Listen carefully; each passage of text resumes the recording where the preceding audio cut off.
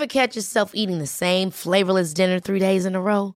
Dreaming of something better? Well, HelloFresh is your guilt-free dream come true, baby. It's me, Keke Palmer. Let's wake up those taste buds with hot, juicy pecan-crusted chicken or garlic butter shrimp scampi. Hello Fresh. Stop dreaming of all the delicious possibilities and dig in at HelloFresh.com. Let's get this dinner party started. Hiring for your small business? If you're not looking for professionals on LinkedIn, you're looking in the wrong place. That's like looking for your car keys in a fish tank. LinkedIn helps you hire professionals you can't find anywhere else, even those who aren't actively searching for a new job but might be open to the perfect role. In a given month, over 70% of LinkedIn users don't even visit other leading job sites. So start looking in the right place. With LinkedIn, you can hire professionals like a professional. Post your free job on linkedin.com/people today. Hey, it's Ryan Reynolds, and I'm here with Keith, co-star of my upcoming film, If, only in theaters May 17th. Do you want to tell people the big news? All right, I'll do it. Sign up now and you'll get unlimited for $15 a month and 6 months of Paramount Plus Essential Plan on us. MintMobile.com/switch. Upfront payment of $45 equivalent to $15 per month. Unlimited over 40 gigabytes per month. Face lower speeds. Videos at 480p. Active Mint customers by 531.24 get 6 months of Paramount Plus Essential Plan. Auto renews after 6 months. Offer ends May 31st, 2024. Separate Paramount Plus registration required. Terms and conditions apply if rated PG. Quality sleep is essential. That's why the Sleep Number Smart Bed is designed for your ever-evolving sleep needs. Need a bed that's firmer or softer on either side? Helps you sleep at a comfortable temperature? Sleep Number Smart Beds let you individualize your comfort, so you sleep better together. J.D. Power ranks Sleep Number #1 in customer satisfaction with mattresses purchased in-store. And now, save 50% on the Sleep Number Limited Edition Smart Bed for a limited time. For J.D. Power 2023 award information, visit jdpower.com/awards. Only at a Sleep Number store or sleepnumber.com. Vi är så tacksamma för att vi har fått en sponsor, Verlabs. Och det är ju så härligt för att de har vi ju haft förut. Ja, verkligen. Och de är hand i handske vad vi håller på med hälsa och digitalt och sådär. Men vad gör Verlabs då? Det är hälsokontroller via blodprov. Då går man in på verlabs.se, Verlabs W. Och reggar sig där. Och så får man, kan man gå till närmsta vårdcentral. Ja, precis. Man har massa samarbetspartner med Aleris och alla sådana vanliga ställen. Det var supersmidigt när vi gjorde det. Precis, så lämnar man blod och så bara, jag tror nästan det tog det 2 dagar eller 1 dag. Ja, precis. Och då fick man alla provresultat digitalt. Man loggar in säkert på deras sajt. Och så får man också, det är ju en läkare som gör den här analyserna. Man får en omfattande läkarkommentar faktiskt. Det är helt otroligt. Väldigt mycket, väldigt utförligt. Kunde ju läsa där upp och ner och hit och dit hur mycket man ville om de olika delarna. Och så fick man ju sitt personliga provresultat där man kunde se vad man hade lågt eller högt inom.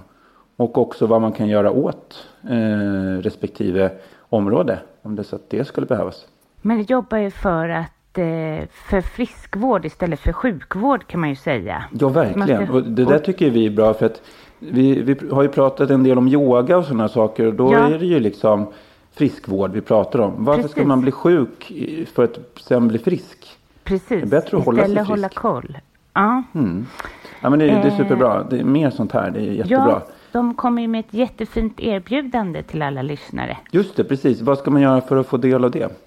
Ja, man går in på deras hemsida så har vi en kod som är prestationspodden 2018. Just det. Och då får man det här XL-paketet för 15%. Just det, jättebra. Tack Verlabs. Verlabs med W. Med W. Verlabs.se. Ja, okej. Tack.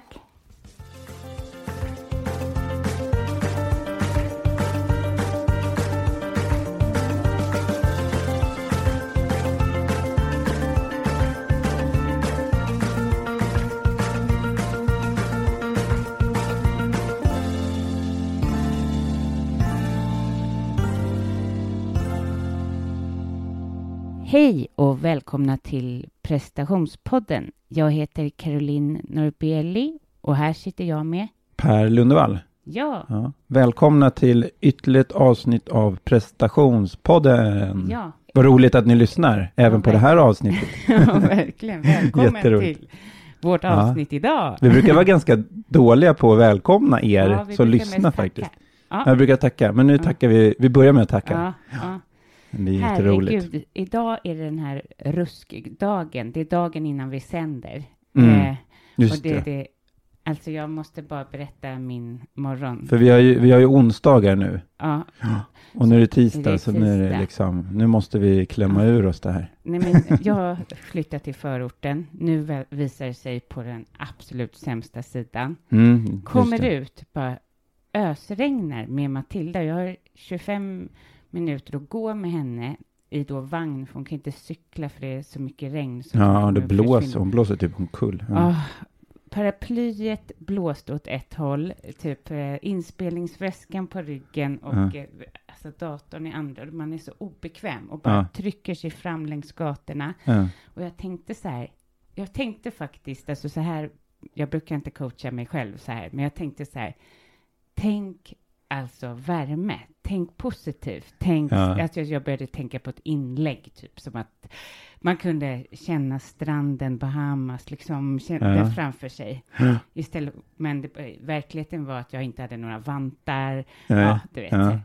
Kommer till dagis, något förvirrad som vanligt då.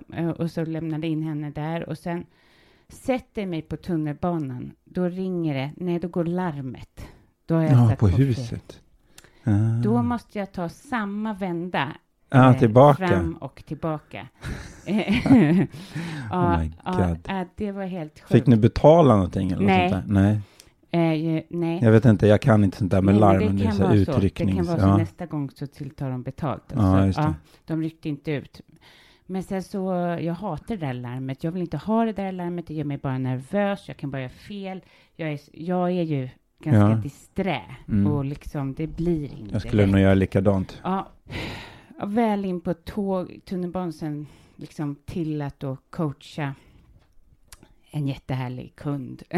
Så man bara, vem är jag? Liksom. Vem hjälper vem? Vem jag säger, är det någon som kan hjälpa mig? Hallå? Är det du eller jag som gråter? Ja, precis. Nej, man får verkligen så här, ställ om.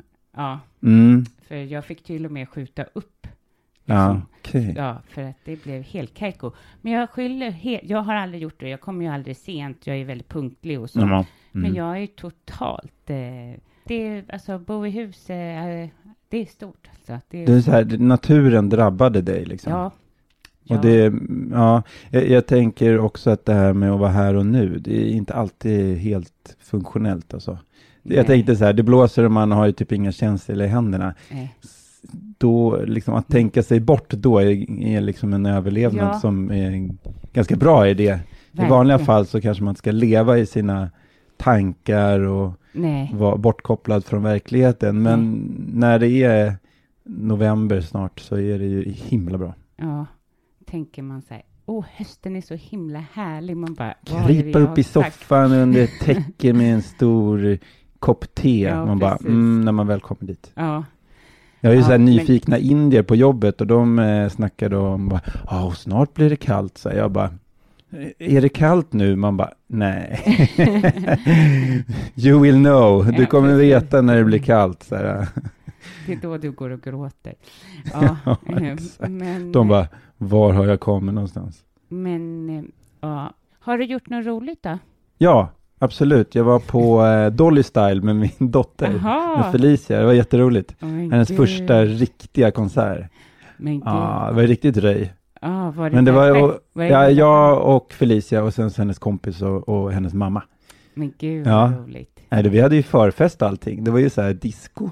Och de klädde så här hemma hos kompisen. Med diskolampa. Och sen så drack jag och mamman ett glas vin. Och sen åt de popcorn, barnen. Så att de var riktigt laddade. Så att de var helt så här spralliga innan de skulle in. Och sen var de helt tysta när själva konserten var igång. För de var helt tagna. Sen efter typ näst sista låten, då kom de igång och började tjoa och klappa. För de förstod att det var så mycket intryck. Ja, de var så gulliga. Alltså. Ja, men gud. Så det har jag gjort. Roligt. Och nu fattar jag. Gud vad härligt. Jag hade lite skräcken av att, eller det var nog, Lukas hade skräcken av att Matilda skulle bli Dolly Style. Så han försöker få henne bort ifrån det. Han tycker att det är dåligt. Ja, han tycker de är för påklistrade liksom. Det är rosa och turkosa. Ja, men han är ju fotbollskille. Det är ingenting som rimmar med det. Nej, exakt. Nej, han ska ju ha tweed-kavaj. Och ja, precis. Pipa och allt det här. Pipa. Strunt i det. Yes. Men hur som helst har vi ju haft en intervju. Fantastisk gäst. Ja, verkligen. Jo, Micke Gunnarsson. Nej, men han är helt fantastisk människa. Han inspirerade ju väldigt mycket. Tog upp det här med barn och prestation. Ja. Och ni kommer få höra liksom att vissa åldrar, men sen slår det till ganska tidigt att man ska prestera. Och vi pratar om prestationer i den här podden och det går ju ner i åldrarna liksom. Ja, det är vidrigt. Ja, så ni får höra det. Ja, men vi får höra väldigt mycket sanna saker. Ja, men verkligen. Så nu lyssnar vi på Micke Gunnarsson. Hej.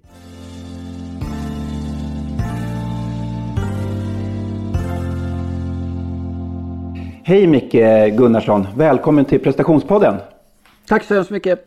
Berätta för de som inte vet vem du är. Det är ju många som vet det, har vi sett. Men vem är du? Vem är jag? Som sagt var, jag heter Micke Gunnarsson.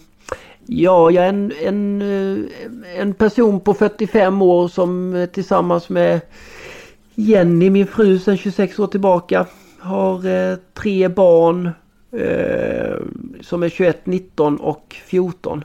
Det är egentligen inte vad jag är nu när du ställer en fråga, men det är så jag lever, det är så mitt liv ser ut. Och jag tillbringar mycket mina dagar kring att föreläsa. Jag brinner för livet, kärleken och försöker sprida det på så mycket olika sätt jag kan. Genom föreläsningar, böcker, sociala medier.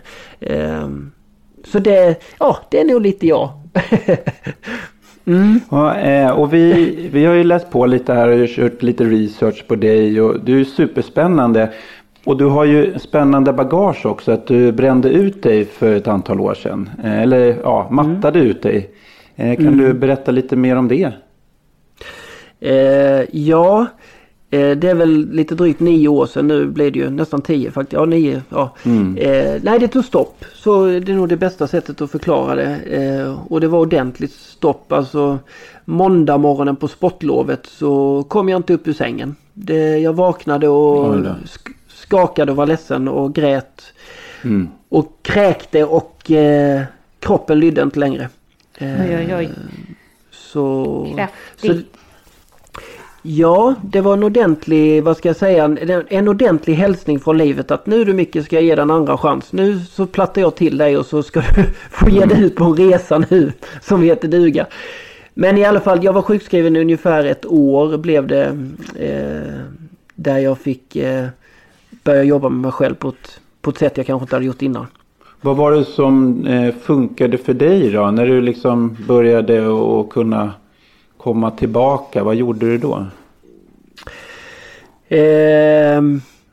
Man kan väl säga så här att till en början så trodde jag det handlade mycket om det yttre. Jag försökte hitta lösningarna i det yttre.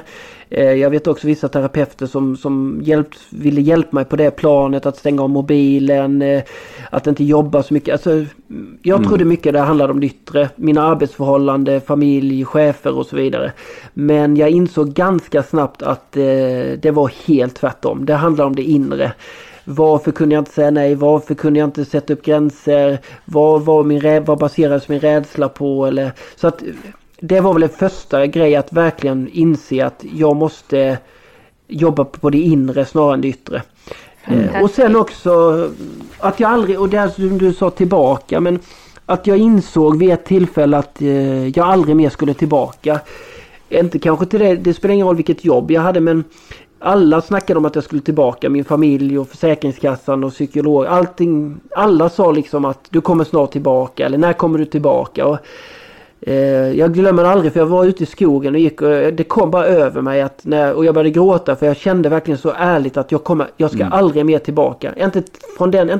Inte till den plats i mig som hade lett mig till att må så dåligt, utan nu måste jag ut på något helt nytt och jag måste hitta rätt människor och sätt som stöttar mig på att våga ut i det okända, att upptäcka mig själv på ett helt annat sätt. Vad var det för sorg då? Vad var det för sorg då som gjorde att du grät? Var det att du skulle lämna eller att det var osäkert att gå vidare, eller var det en blandning där? Usch, jag blir nästan rörd att säga. Alltså jag tror det handlar om en panik som uppstår när du har gått i 35 år och märker att det håller på att försvinna nu. De sanningarna och det slit. Du har svårt att sätta ord på det i den situationen, men du märker att det funkar inte längre. Och du vet vad du har haft i 35 år, men du har inte en aning om vad som väntar dig nästa dag. Men att du måste ut där för att det är stopp. Så här funkar det inte längre. Och då handlade det i början kanske det handlade om att man trodde det var ett nytt jobb eller att jag behöver, men när jag märker att det är det inre, där var jag ju så sjukt outforskad. Jag hade ju lagt tid i 35 år att fatta allt det yttre, men jag hade inte lagt mycket tid att förstå det inre. Och det var det som var i skogen när de tårarna kom, så tror jag det var blandat både glädjetårar men också rädsla, panik över vad gör jag? Vad ska jag vända? Hur ska detta funka? Vad stark du har varit. Jag ser det där. Ja, jag skulle nog faktiskt vilja säga så att jag tackar, jag har ett antal människor i mitt liv och tacka för att de har funnits där och trott på mig när jag inte ens har trott på mig själv. Jag kan bara ta ett exempel, jag måste få nämna detta, men jag har ju åkt iväg på olika ställen där jag behövt jobba med mig själv och jag kan bara säga så här, när min fru upptäckte min resa och såg att jag gick i olika, sökte olika stöd och hjälp för att förstå mig själv bättre. När jag utsatte mig för tuffa, retreats eller terapier, så säger min förbaskade fru till mig när jag kommer hem efter första veckan att Micke, jag ser att du har gjort något som är så otroligt viktigt för dig och som gör att du börjar upptäcka på ett helt nytt sätt. Och ska vi fortsätta vara ihop så måste jag också gå på detta för att förstå vad det är du går igenom. Och där snackar vi, där snackar vi kärlek, kan jag säga. Det är så stort så nästan varje gång jag bara tänker på det så kommer tårar, för att jag har fått änglar eller stora människor runt omkring mig som har av någon anledning funnits där för min skull, och det är oerhört tacksam över. Ja, och jag tänker också att det är en förutsättning för att ni kanske är tillsammans. För att det händer ju väldigt mycket när man jobbar med sig själv. Det är jättesvårt att vara tillsammans med någon som inte jobbar med sig själv. Det är kärlek på många plan, hör jag. Ja, och sen visste väl hon, alltså jag bara kan nämna, jag hade inte varit med min familj om inte jag hade hamnat i utmattning, kan jag säga. Så den räddade mig och min familj på många sätt. Jag levde ett ganska destruktivt liv, både med alkohol och rökte alldeles för mycket, och jag behövde verkligen göra upp med mig själv och verkligen fundera på vad ska jag ha min lilla stund på livet till, och vilken förebild vill jag vara till mina barn. Inte i huvudet utan i praktiken. Just det. Men du nämnde viktigt liksom att det här med utmattningen var viktig i ditt liv. På vilket sätt? Nej, men jag tror att ibland så tror jag att vi måste komma till en punkt i livet, och det behöver inte vara hela livet, alltså hela som det handlar kanske för mig om. Det kan handla i relationer eller vad det nu kan vara, men där det tar stopp, där vi inte har något val längre, där vi känner att eller så var det för mig i alla fall, att det gick liksom inte längre. Och jag behövde verkligen ta itu med saker i mig själv. Och det kunde vara saker som hade hänt tidigare i mitt liv. Men att börja komma under full med att bli drabbad av mig själv. Och det viktiga i detta är ju att jag på ett helt nytt sätt kom åt mig själv. Mina rädslor, min prestationshets, min stress, min jakt. Min värde, mitt värde av varför leva överhuvudtaget. Jag tror inte ens om jag ska vara ärlig. De som känner mig innan den här tiden kommer att säga garanterat att jag var en glad, positiv människa, kreativ, rolig kille. Men jag kan idag säga att jag levde inte då på det sättet. Alltså jag kände inte att jag levde, utan det var mer nästan en kamp, alltså i prestation, applåder, bekräftelse, jakten, kanske till och med pengar. Det var en evigt springande, och därför jag var aldrig här och nu. Därför kan jag säga idag Nej, jag vet i fasiken ens som jag levde de första 35 åren. Idag kan jag känna det i varenda cell och i varenda, vad ska jag säga, nästan ögonblick i mitt liv att jag är så sjukt mycket styrd av mitt inre och så fruktansvärt lite beroende av det yttre. Vad sa du att du jobbade med då? Just då, det spelar inte så stor roll. Just då så jobbade jag som ansvarig just den perioden inom ett resurscentrum inom film och digitala medier. Jag hade innan jobbat som lärare på gymnasieskola. Så egentligen, jag tror detta hade hänt oavsett vad jag hade jobbat eller haft för mig. Det tror jag också. Ja. Så livet kom ifatt mig och jag fick möjlighet att börja om. Så kan det kännas, kontroll allt elit, och så börjar vi om från början och fundera på vad ska jag ha de här små futtiga sekunderna jag har kvar av på den här lekplatsen. Ungefär så känner jag idag. Ja, just det. Men vad tror du var det som pushade dig mest? Till att stoppas eller till att fortsätta?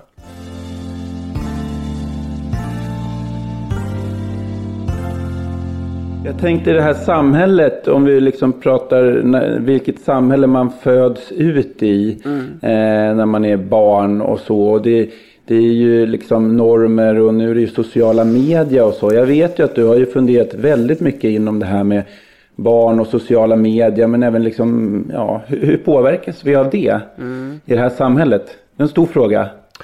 Du kanske kan hugga någonstans mitt på.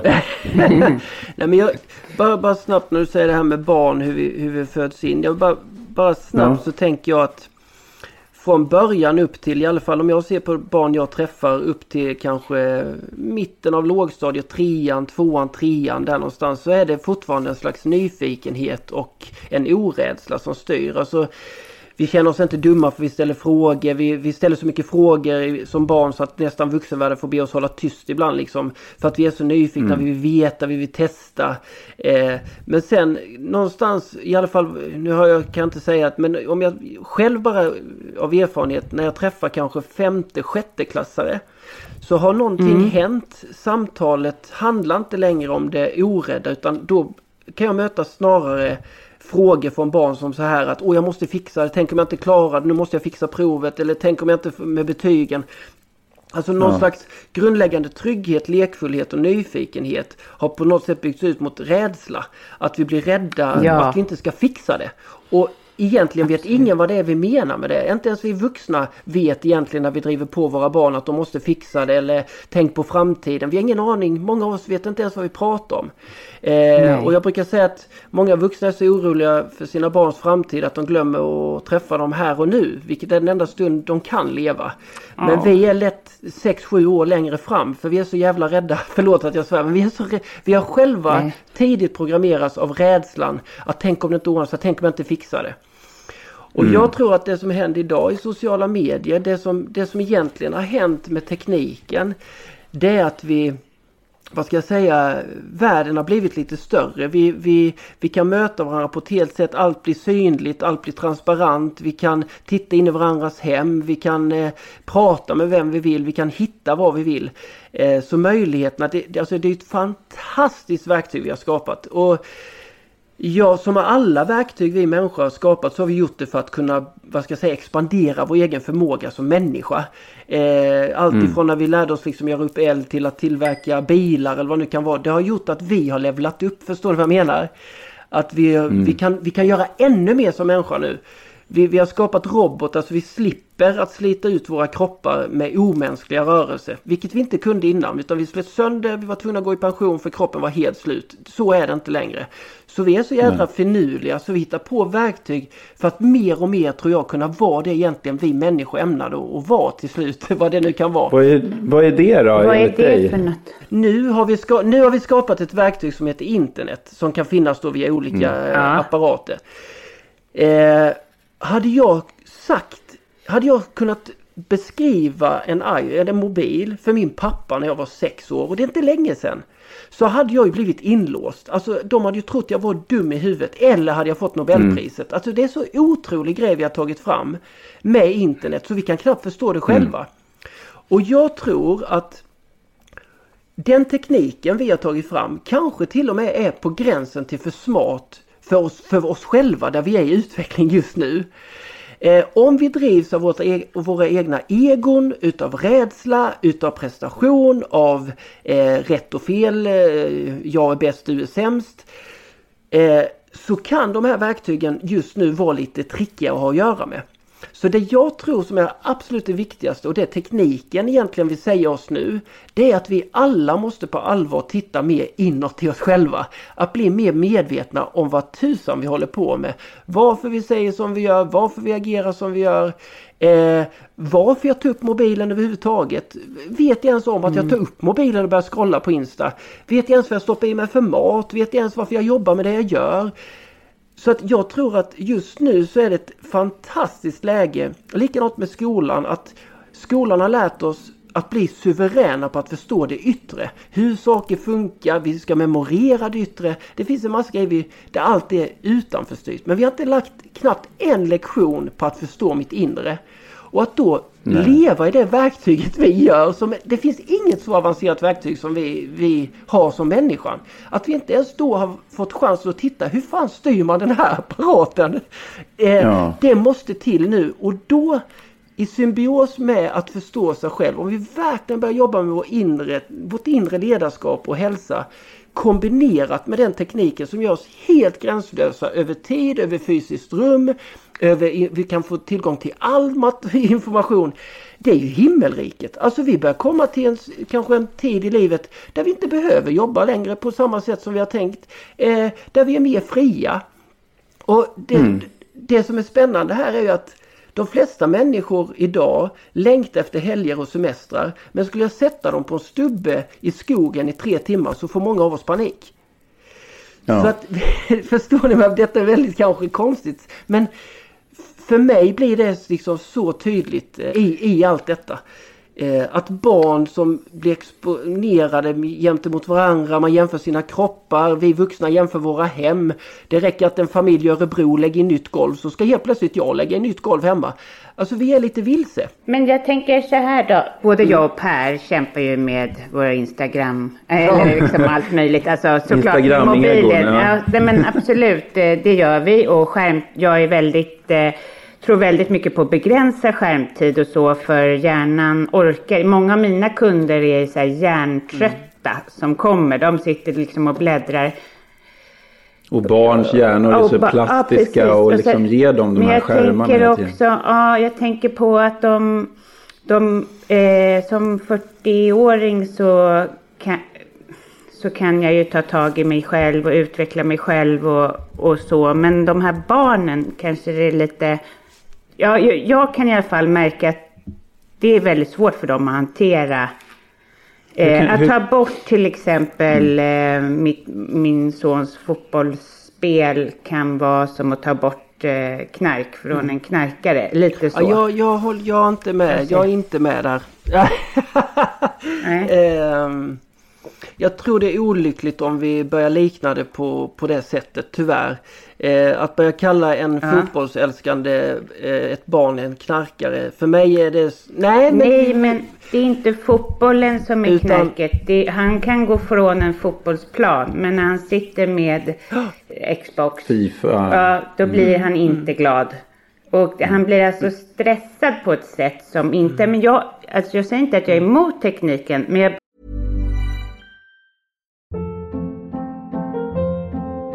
Hold up. What was that? Boring. No flavor. That was as bad as those leftovers you ate all week. Keke Palmer here. And it's time to say hello to something fresh and guilt-free. Hello Fresh. Jazz up dinner with pecan-crusted chicken or garlic butter shrimp scampi. Now that's music to my mouth. Hello Fresh. Let's get this dinner party started. Discover all the delicious possibilities at hellofresh.com. Wow. Nice. Yeah. What you're hearing are the sounds of people everywhere putting on Bombas socks, underwear, and T-shirts made from absurdly soft materials that feel like plush clouds. Yeah, that plush. And the best part? For every item you purchase, Bombas donates another to someone facing homelessness. Bombas. Big comfort for everyone. Go to bombas.com/ACAST and use code ACAST for 20% off your first purchase. That's bombas.com/ACAST. Code ACAST. One size fits all seems like a good idea for clothes until you try them on. Same goes for healthcare. That's why United Healthcare offers flexible, budget-friendly coverage for medical, vision, dental, and more. Learn more at uh1.com. Jag säger att han har ju inte den personliga utvecklingen som jag, som kan känna sig, nej men nu har jag fått lite för mycket av det här. Nu måste jag lägga ner, jag ska vila min hjärna. Men det är ju jättespännande. Jag måste bara, för att, jag tänker så här, detta är jätteintressant, jag har aldrig tänkt på det. Men om vi säger så här, att om du sitter i soffan hemma med Insta, eller vad du nu gör, och så känner precis som du säger, nej nu måste jag sluta med detta. Vad är det, varför då? Är det för att du känner, oj vad trött jag är inne i min hjärna nu märker jag att det gör jätteont i min hjärna. Vad är anledningen till att du slutar? Bara skärmtid för mycket. Nej, alltså du sitter ju inte vid en skärm, du gör ju något. Varför jag slutar med Insta? Eller varför? Ja, men vadå, sluta med Insta? Vad menar du? Men jag menar så här, du säger så här att ditt barn har inte den förmågan som du har, utan du kan känna när nu har det blivit för mycket. Ja, precis. Jag vill bara göra nyfiken och titta på det. Ja, men jag vad kan känna så här, men jag kan bli trött av att titta på en skärm för länge. Så jag känner så här, nu har jag fått nog. Nu lägger jag bort den. Inte att jag bryr mig om eller är påverkad av vad jag har sett, utan mer så här, nej, nu måste jag göra någonting annat, någonting verkligt. Att jag vill vara här och nu. Ja, men för nu ska vi inte debattera, men jag tror så här att många gånger så kan Jenny och jag, när vi sitter exempelvis i sin soffa och vi sitter och gör något, hon kanske håller på med Insta eller någon blogg eller vad det nu kan vara. Då kan vi ibland komma på oss själva och säga, nej jäkla fan vad tiden går fort, nu har det gått en timme, nej nu får vi lägga av med detta. Inte för att vi tycker det är tråkigt, vi hade nog gärna suttit kvar eller kanske det har blivit långt, men det är något annat som kallar, nej nu måste vi ta disken, eller ungarna läxor, nu får vi skärpa till oss liksom, nu måste jag få ordning på det här. Men jag har ju aldrig, jag kan nog erkänna så många timmar, för jag sitter nu ungefär 3-4 timmar per dag vid skärm. Jag har ju aldrig någon gång känt att oj vad trött jag är nu, eller oj vad det här gör mig trött, utan någonting växer i mig att nej nu ska jag inte hålla på med det här mer, eller nu är det något annat, eller nu tröttnar jag på det, jag vet inte, jag kanske till och med kommer på mig, nej vad fan sitter jag och kollar liksom, eller någonting är det som till slut tar mig därifrån. Och det är ju liksom, det är ju då jag blir medveten. Det är det som händer. Jag blir medveten över vad jag håller på med och får kontroll. Jag skulle aldrig lägga 1 minut, kan jag säga, på någon skärm i mitt hem där jag inte är medveten om vad jag håller på med. Jag tittar aldrig på tv, jag tittar aldrig på slösurfar eller bara scrollar. Jag är totalt medveten om vad jag håller på med och när jag ska göra det och inte ska göra det. Sen kan jag säga också, ibland så kan mina barn påkalla uppmärksamhet. Pappa kan du? Ja visst ja. Och så slutar jag. Och det är ju detta nu. Detta måste våra barn få träna på. Vi måste hjälpa dem här. Det är därför vi behöver in med mobilen, tänker jag, i skolan och överallt. För att vi måste hjälpa oss att bli skickliga på att leda oss själva, förstå oss själva när vi håller på med internet. Ungefär som det var en kompis med mig som jag tycker är ett lysande exempel. När vi var små fick vi ha cykeldagar i skolan där alla var tvingade att träna på cyklar. Man till och med lånade dit cyklar. Allting för att man visste att ungarna måste bli trygga i trafiken själva. Vi tog inte cykelförbud och sa, herregud, detta kommer bli farligt. Och detta tror jag är viktigt. Ja, men verkligen. Vi måste lära oss det. Men det är lite svårt med den här dopaminkicken för många som man faktiskt får ifrån mobilen. Alltså man har ju behov av det. Det finns olika forskning på det. Men tänk också att den här dopaminkicken är trafiken då. Alltså trafiken kommer inte försvinna. Dopaminkicken kommer inte försvinna, utan vi behöver hantera. Ja, precis. Ja, men hur ska vi göra det? Den här skolpolisen eller den trafikpolisen behöver komma till skolan och lära oss det här med dopamin och så. Ja. Hur hanterar vi det här? Vi måste ju själva bli bra lärare. Vi måste själva. Detta är så nytt för oss just nu. Så att vi vuxna är inte ens bra lärare. Och Då kan vi bli skiträdda och då gör vi, det vi gör istället då, det är att vi börjar med förbud, hårdare tag, vi sätter äggklockan på en timme. Vi gör alla saker för att vi själva är så rädda och otrygga i det. Absolut. Och det som händer ofta då, som jag kan vittna om, i alla fall alla de föräldrar jag möter, det är att det försämra relationer med våra barn hemma. Det blir mer bestraffning, det blir utskällningar, det blir bråk vid köksbordet för att vi möts inte. Och är det något vi behöver idag i den värld vi lever i och det som utvecklas och alla de möjligheterna som ges, så är det banne mig att värna om relationen med varandra och med oss själva. Så att här gäller det att vi måste vara nyfikna, försöka förstå, och det är detta mycket jag pratar om i mina föreläsningar, just att istället för att liksom dra ut sladden ur datorn och säga att nu är maten klar eller sätta en äggklocka på en timme. Det är helt galet. Ja, det funkar inte. Nej. Och det är ju också, sådana grejer kan vi bara göra om vi inte fattar vad det handlar om.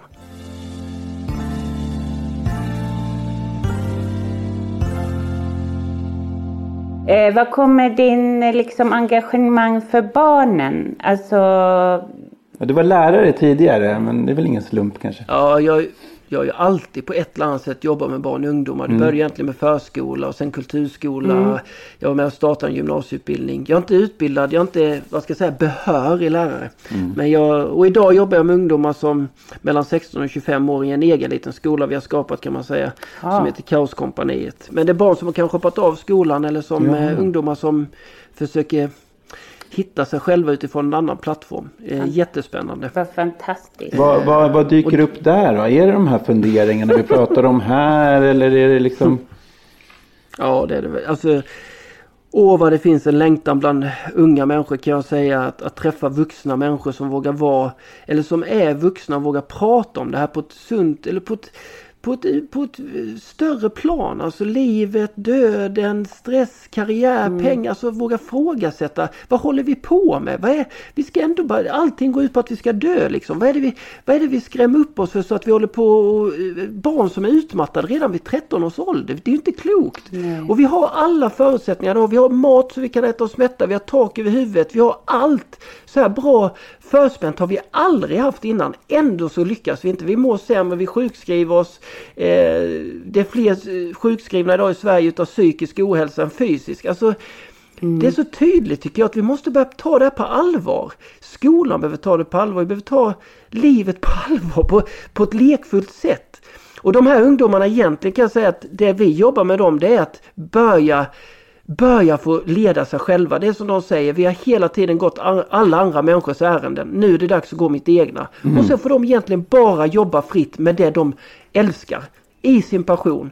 Och där har vi sådana exempel, gamers till exempel, som har suttit mycket vid datorn. Vi har en kille nu, äntligen kan han flytta hemifrån. Han har ett sällskap med en tjej nu, köpt hund. Det var helt omöjligt för han. För att bara tänka för ett par år sedan. Och tack vare att han fick satsa på att bli YouTuber till fullt ut, heltid i 3 månader och se hur långt han kunde komma i sin passion. Och idag lever han på det. Jaha, ja, det är fantastiskt. Jag tror detta är ganska, det behövs inte, jag brukar ibland själv fundera, vad är det vi gör egentligen? För utav de här 120 ungdomarna vi har haft, och vi har dem ungefär 3 månader, så är det alltså över 90% som går vidare till jobb eller vidare studier. Wow. Och vi kan ju ibland undra själva, vad är det vi gör egentligen? Och det enda vi gör är att tro på dem, älska dem och låta dem göra det de älskar. Det är nog det faktiskt det går ut på. För att börja leda sig själva och börja komma underfund med, ja, men vad brinner jag för? Varför är jag rädd? Varför vågar inte jag stå inför folk? Varför tror jag så dåliga tankar om mig själv? Varför kommer de här tankarna ifrån? Gud vad härligt. Vad fantastiskt att få hjälpa i sånt tidigt stadie. Ja, verkligen. Och liksom ge dem verktyg. Det låter som ni har bra verktyg att ge dem. Ja, eller att de får utveckla sina egna. Och sen är det ju så, vi som jobbar där, det är viktigt för dem att förstå att det vi säger aldrig att vi vet deras bästa. Nej. För det vet vi inte. Däremot får vi vara med och utforska vad de själva känner är deras bästa. Men vi har inget facit. Och vi skulle aldrig säga till någon att ja, men det där kan du inte hålla, vadå, skriva bok, du kan väl inte leva på det. Det finns ingen sån, vi lever här och nu. Vi ger hjärnet till 100% här och nu. Och om vi människor skulle kunna komma på det, att det är det vi ska göra, så hade vi haft så mycket fantastiskare liv.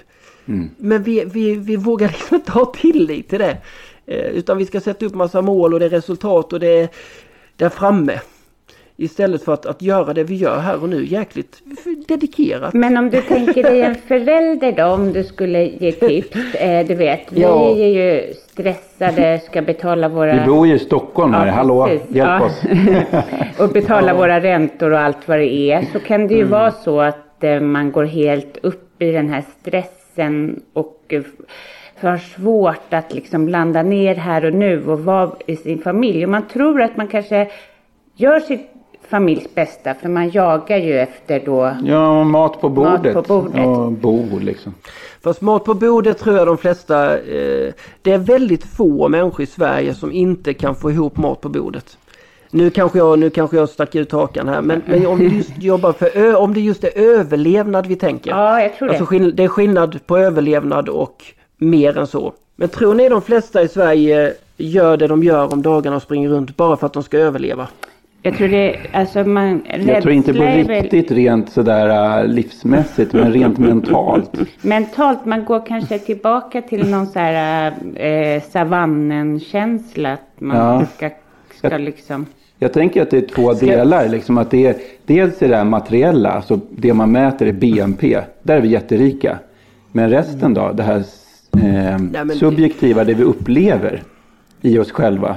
Alltså vi upplever ju stress. Vi upplever ju, där är ju en fattigdom. Där är en överlevnad. Mm. Med all kärlek så tror jag just att vi är så fattiga på insidan så vi måste fylla det med saker i det yttre. För att känna någon lycka. Och då så är vi inne i det här ekorrhjulet som gör att vi springer ihjäl oss till slut. Och jag måste säga så att när Jenny och jag fick Max, vår första barn då för 21 år sedan, då kan jag säga att vi på ett plan så var det mycket överlevnad. Vi gick på socialbidrag, vi var arbetslösa, men vi gjorde saker vi älskade. Och vi var nog lika på ett sätt lyckliga. Vi hade en grundlycka verkligen i våra liv. Vi gjorde saker vi älskade, men rent materiellt och boende så, jag vet vi har en film inspelad där vi hade betalt alla räkningar, så hade vi 524 kronor kvar att leva på den månaden. Och vi skrattade ändå åt popcorn och sa att det där klarar vi inte. Nej, så men störst av allt är kärlek. Och så skrattade vi. Men vi lyckades vända. Vi åt ris och vi försökte verkligen. Men vi hade ändå ett gott liv. Där tycker jag att då kanske vi är på graden till existensminimum, överlevnad, för att på något sätt i alla fall äta oss mätta och tak för huvudet. Ja. Men om du frågar dem som, jag vet inte, de klienter du träffar i samtal eller de som behöver ta väck skärmen för de är stressade. Jag tror inte många av dem, de har inte ens råd att gå och prata med folk, utan så är det. Då snackar vi inte, vi måste vara väldigt noga med att då pratar vi inte överlevnad, utan då måste vi prata om andra saker. Då är det egentligen kanske inte skärmen som är det viktiga som ska bort, utan tvärtom, vad är det jag inte klarar att hantera? Vad är det som stressar mig? Vad är det jag jagar? Och då menar jag att jag tror inte vi har inte gett oss den tiden att kanske gå ut i skogen i 3 dagar och verkligen fundera på det här. Vad ska jag ha de här dagarna till som jag har kvar? Eller, alltså verkligen sätta livet på sin spets. Jag tror, för mig, jag hade aldrig gjort det om jag inte hade hamnat i utmattning. Då hade inte livet blivit så viktigt för mig som det är idag. För jag hade nog bara kört på och kört lite random sådär en dag till och längtat till helgerna och semestrarna. Men idag får det är helt förbjudet för mig längre, utan jag vill suga ut varenda minut jag har på så vackert och kärleksfullt sätt som möjligt. Sen kan jag kanske ha dagar när man är lite tröttare eller man drabbas av saker, men för mig, och jag kan bara snabbt säga att ett lösenord för mig som har varit viktigt, det är att jag styrdes mycket av mitt ego. Och då brukar jag har gjort en egen definition av ego som jag, med de 3 bokstäverna. Och E står för egendomar. Alltså saker som jag samlar på mig. Klockor, bilar, till och med min kropp är egentligen en egendom som jag samlar på mig över tid. Liksom, beroende på vad jag äter. Och sen så har jag G, det vill säga görandet. Det jag gör, min utbildning, titel, visitkortet. Och sen då O står för omgivning. Alltså det andra säger om mig, det andra tycker om de applåderar eller buar. Innan så styrdes jag av de här 3 sakerna. Jag trodde mitt värde och mitt liv handlade om mina saker, mina alltså egendomar. Jag trodde det handlade om karriären, statusen, det jag gjorde. Och till sist så trodde jag också då att det var applåderna vad alla andra sa. Det räckte att 3 på en föreläsning med 500 personer sa att detta var en dålig föreläsning, så kunde jag bryta ihop. Och du vet, ska vi styra våra liv efter det egot, att det är det dominanta, så blir vi sårbara. Vi kommer hela tiden vara styrda av det yttre då. Då blir det alltid att vi är på jakt efter lite finare klocka, lite finare kläder, lite finare fru. Vi kommer aldrig till ro. Så det som varit viktigt för mig är att ta mig bortom och vara nyfiken på om jag inte är mina saker, om jag inte är det jag gör, om jag inte är vad omgivningen säger, vad är jag då? Där börjar den häftiga resan för mig. Verkligen. Och då börjar ett helt annat liv, skulle jag vilja säga. Men hur gör du då för att bekanta dig med den här personen? Hur gör du rent? Vi som är nyfikna på så här, okej, tips, råd, hur gör man? Ja. Som du sa, det är ingen som sätter sig på en stubbe i skogen, helt rätt. Och det här igen då, för det första så tror inte jag det finns några quick fix. Alltså här gör du 3 bra tips och så fixar du detta. Utan det är en process. Men det handlar om ett beslut i första stad att ansvaret ligger hos mig. Det handlar om att ta sig själv. Att lösningen finns inne i mig. Det är första beslutet. Sen kan vi behöva olika hjälp. Jag testade i början i min utmattning, så tror jag gick till 4 olika terapeuter. Inga av dem funkade. För att jag inte fel på dem, men jag kände vi nådde inte varandra. Och det blev mer ett brain battle. Alltså vi satt och var intellektuella smarta mot varandra. 2 hjärnor möttes. 2 egon? Eller? Ja, egentligen. Ja, men just det med hjärnan. Jag behövde drabbas. Jag behövde gråta, skrika, svettas, slåss. Jag behövde lappas ihop blodiga knogar. Det fanns så mycket som behövde ut i mig. Men hade jag levt ut det, kan jag säga, jämte de här, om jag hade suttit med någon av de här terapeuterna och levt ut det jag verkligen behövde med de här näsdukarna och det vi hade, så tror jag de hade spärrat in mig, satt mig på psykakuten och börjat medicinera mig. Och det var det enda man ville medicinera mig.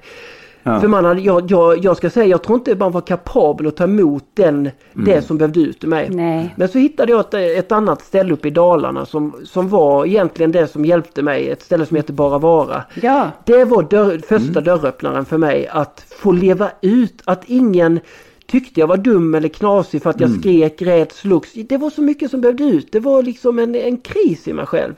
Och efter den första veckan där, när jag hade jobbat med mig själv en hel vecka dygnet runt, då kände jag måste hit igen.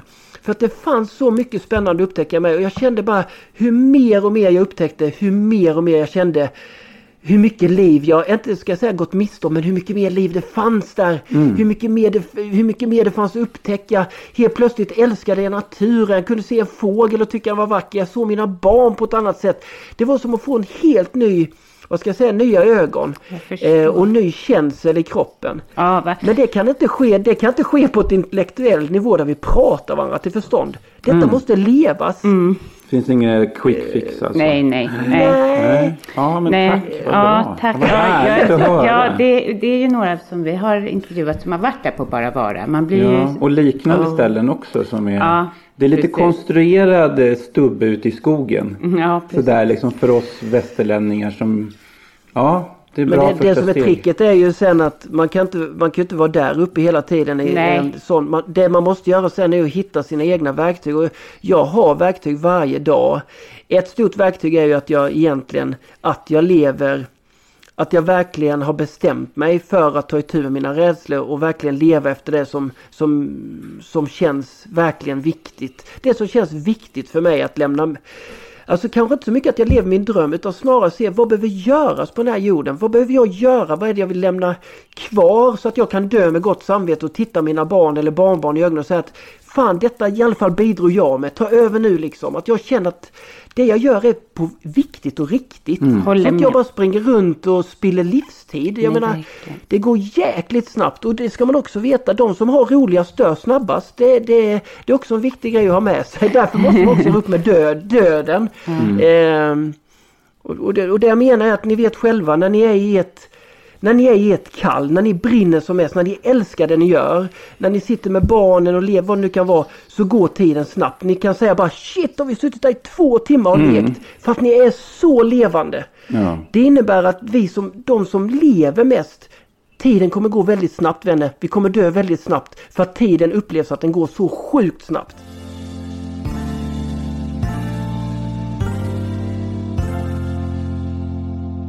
Det är ju väldigt många som lyssnar och följer dig. Det är ju ett tecken på att det finns ett behov där ute. Vad tänker du om det? Jag tror fler och fler människor faktiskt börjar känna så här att man orkar inte längre. Man börjar en efter en ge upp. Man orkar inte med det här springat och den här kampen längre. Jag och min fru bestämde oss för ett år sedan där vi tittade på varandra och sa, nu skiter vi i det. Vi skiter i det här nu. Nu är det dags att lägga av. Nu är det dags att börja titta på hur lever vi det vi drömmer om. Och jag menar, vi har infört köpstopp. Vi har gjort en massa spännande grejer för att just bara kunna ännu mer vara friare i våra liv. Och det är upp till var och en. Jag menar, folk får jobba med det de gör. Men jag tror fler och fler känner det här att detta är inte rätt. Detta kan inte vara rätt. Och särskilt då när vi tittar på våra barn som upplever mer psykisk ohälsa, stress. Man säger att 54%, läste en artikel nu, av alla tjejerna i 9:an upplever någon slags av psykisk ohälsa, stress, prestationsångest.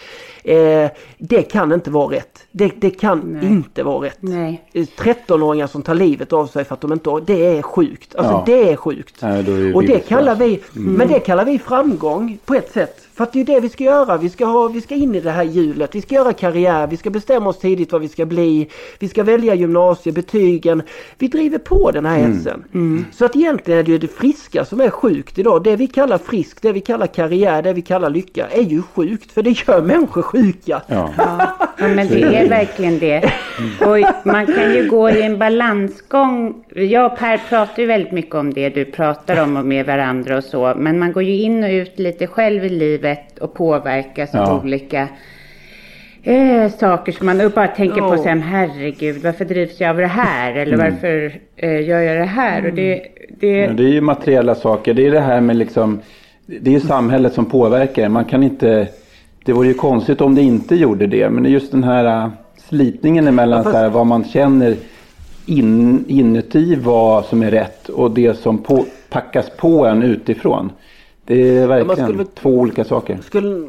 Jag vet inte om man skulle kunna säga så här att det finns mycket där yttre krafter som vill påverka oss. Ja. Men någonstans så till slut så tror jag också vi måste våga också göra upp med oss själva och fråga hur mycket ska vissa saker kunna få påverka mig. Det har varit en grej jag behövt jobba när jag är ute och föreläsa, att innan kunde publiken påverka mig. Idag skulle jag vilja säga att det är nästan omöjligt. För att jag märker att idag är det så här för mig att om jag har 800 pers i publiken så vet jag att det kommer skapas här och nu 800 olika föreläsningar. Jag kan inte ta ansvar för det, utan alla tar ansvar för den stunden vi har. Och alla kommer höra olika. Någon kommer tycka det var bra, någon kommer inte lyssna, någon kommer tycka det var värsta. Det kan inte jag ta ansvar för, utan alla människor. En människa måste få tycka att det var den sämsta föreläsningen de har hört utan. För det handlar inte om mig. Nej. Utan jag måste frigöra mig den delen. Utan bara jag vet att jag går upp på scen och är där och då, här och nu, fullt dedikerad till det jag gör och att det är viktigt för mig. Mer kan jag inte göra. Så att jag tror att om jag känner att jag måste köpa en ny jacka i år igen för att nu ha gul färg, plötsligt är det ute enligt det som vill påverka mig. Nu måste jag visst ha en röd. Om jag då köper en röd, ja då får jag väl göra det. Men då, jag tror att för mig har det blivit viktigt att ha mitt egna ledarskap så jag vet varför jag gör det jag gör. Jag kallar det också rumpnisseteknik. Att rumpnissarna i Ronja Rövardotter som ständigt frågar varför gör han på detta viset, varför då, och varför säger han på detta viset. Att vi måste bli vår egen rumpnisse idag. Mer än någonsin tror jag. Ja. Att vi måste fråga oss själva, varför kollar jag på Insta? Varför lägger jag ut den här bilden? Varför blir jag provocerad av någon som lägger ut en bild på en katt? Vad händer i mig? Det är den viktigaste frågan. Det behöver göra våra relationer med. Skäll inte ut din fru eller din chef. Nej. Se det mer som ett lärande. Ja. Du har en lärare framför dig där du har möjlighet att lära något mer om dig själv nu. Sluta peka på alla andra. Superbra. Tack för din tid. Underbart. Ja. Tack för din tid. Tack själva vänner. Ha det bra.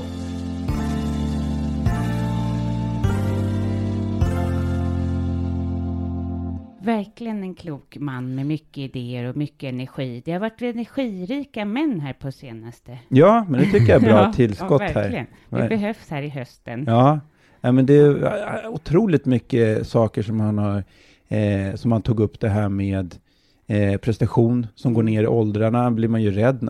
Man har ju barn liksom redan i årskurs 5 och 6 som man sa. En sak som jag tänkt på faktiskt då, eftersom det var en intervju var ju förra veckan. Det här med att liksom inte vara för, alltså jag har ju tider på mitt barn och det kommer inte jag släppa gällande skärmtid. Ja, exakt. Nej, för de är för små. Men att inte vara den här galningen som kommer och skriker bara så här, nu är skärmtiden över, eller liksom utan att smooth, alltså. Inte slå ner som en så här hök och sen bara sliter ur händerna. Ja, så jag tog till mig mycket av vad han sa. Han är en jätteinspirerande person. Ja, men precis. Man fick lite tankeställande där. Ja, man fick verkligen det. Och inte göra det så där enkelt som att bara säga, nej, nu är skärmtiden slut. Utan man, när de är äldre så får man faktiskt, man måste hantera det här. Det är en naturlig del av livet med internet liksom. Ja. Nej, vi fattar inte. Jag känner mig så himla...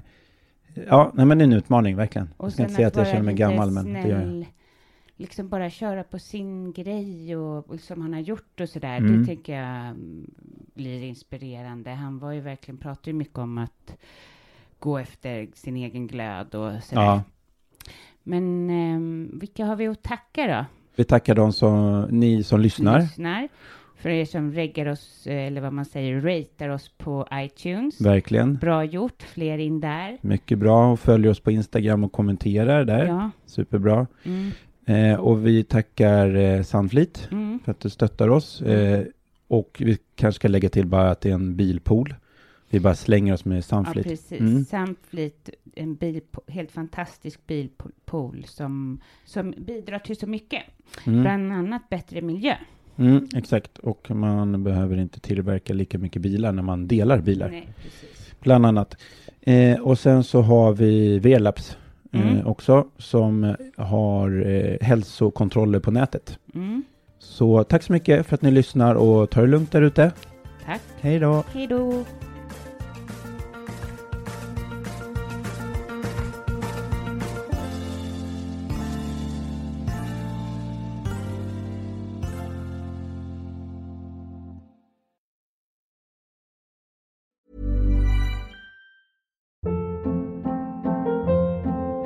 Hold up. What was that? Boring. No flavor. That was as bad as those leftovers you ate all week. Keke Palmer here, and it's time to say hello to something fresh and guilt-free. Hello Fresh. Jazz up dinner with pecan-crusted chicken or garlic butter shrimp scampi. Now that's music to my mouth. Hello Fresh. Let's get this dinner party started. Discover all the delicious possibilities at hellofresh.com. Even when we're on a budget, we still deserve nice things. Quince is a place to scoop up stunning high-end goods for 50 to 80% less than similar brands. They have buttery soft cashmere sweaters starting at $50, luxurious Italian leather bags, and so much more. Plus, Quince only works with factories that use safe, ethical, and responsible manufacturing. Get the high-end goods you'll love without the high price tag with Quince. Go to quince.com/style for free shipping and 365-day returns. Imagine the softest sheets you've ever felt. Now imagine them getting even softer over time. That's what you'll feel with Boll & Branch's organic cotton sheets. In a recent customer survey, 96% replied that Boll & Branch sheets get softer with every wash. Start getting your best night's sleep in these sheets that get softer and softer for years to come. Try their sheets with a 30-night guarantee. Plus, get 15% off your first order at bollandbranch.com. Code BUTTERY. Exclusions apply. See site for details.